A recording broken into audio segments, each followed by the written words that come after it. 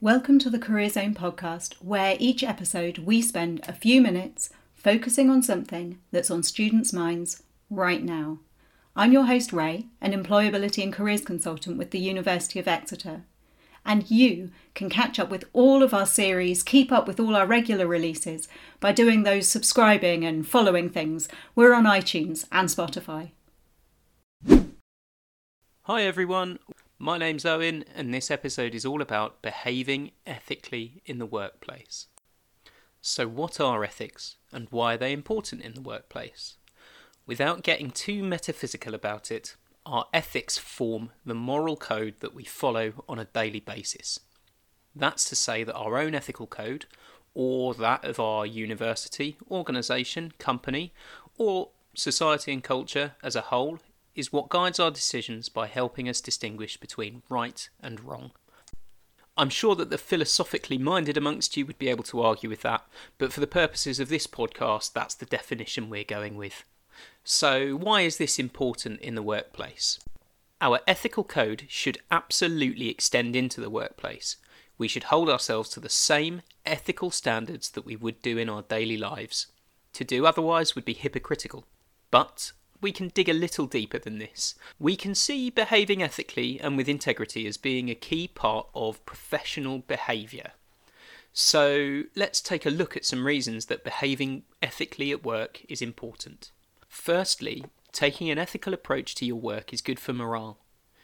If you demonstrate to your colleagues that you work ethically, you'll prove yourself to be trustworthy and reliable. Even more so if you're a manager.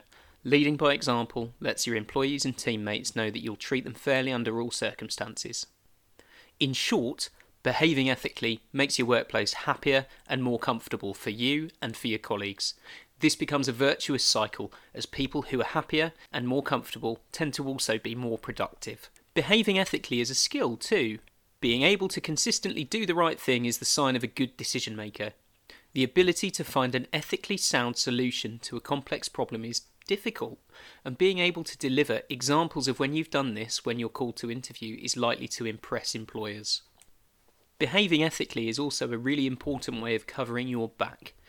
If a customer or a colleague makes a complaint about your conduct or decision making, being able to provide evidence that you have behaved according to your organisation's ethical norms can protect you from trouble or even legal action. It's also worth saying that for organisations, ethical practice is also good business.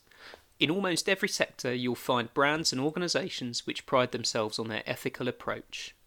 Consider places like Lush or Neal's Yard on the High Street, Co-op Bank and Nationwide in the banking sector, and Cafe Direct, Whole Earth, and any number of other ethical and sustainable food and drink brands. Operating ethically is a marketing point. It attracts customers. A key element in all of this is sustainability. You'll notice that a couple of brands I mentioned are well known for their environmental standpoint too, and that's no coincidence. Ethics and sustainable practice go hand in hand.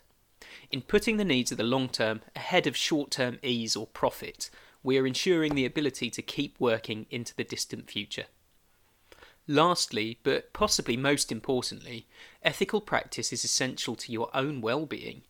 You need to be working in an environment which stacks up with your own ethical code. Whatever other factors are at play, your job needs to let you sleep at night. So what are the basics of behaving in an ethical way in the workplace? Everyone is different, so there's no one-size-fits-all answer, but here are a couple of basics. First off, treat others at work the same way you'd like to be treated yourself. Your colleagues deserve your respect, so don't get involved in gossip, bullying, lying, or any other sort of deceit. Remember that honesty is always the best policy, both with your manager and with your clients. If you don't have capacity to do something that you've been asked to do, don't fudge or lie or cut corners. Be honest and ask for support so that you can complete the task to the necessary standard.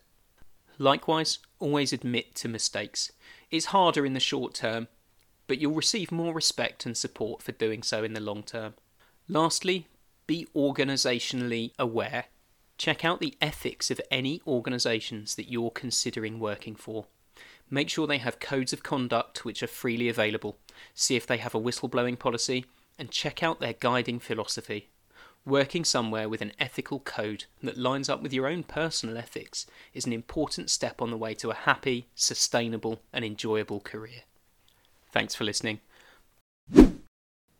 This was the Career Zone podcast, brought to you by the University of Exeter Career Zone. You can find this series on iTunes and Spotify, so do subscribe and follow us to keep up with our regular releases. And we would love to hear from you, so if there is something on your mind, then share your thoughts or questions on Instagram at UOE Career Zone or at UOE Cornwall Career Zone, or Twitter at UOE Careers. #Career Zone Podcast, and we'll follow up in one of the next episodes. Finally, of course, you can find out more information about all the support we offer at exeter.ac.uk/careers.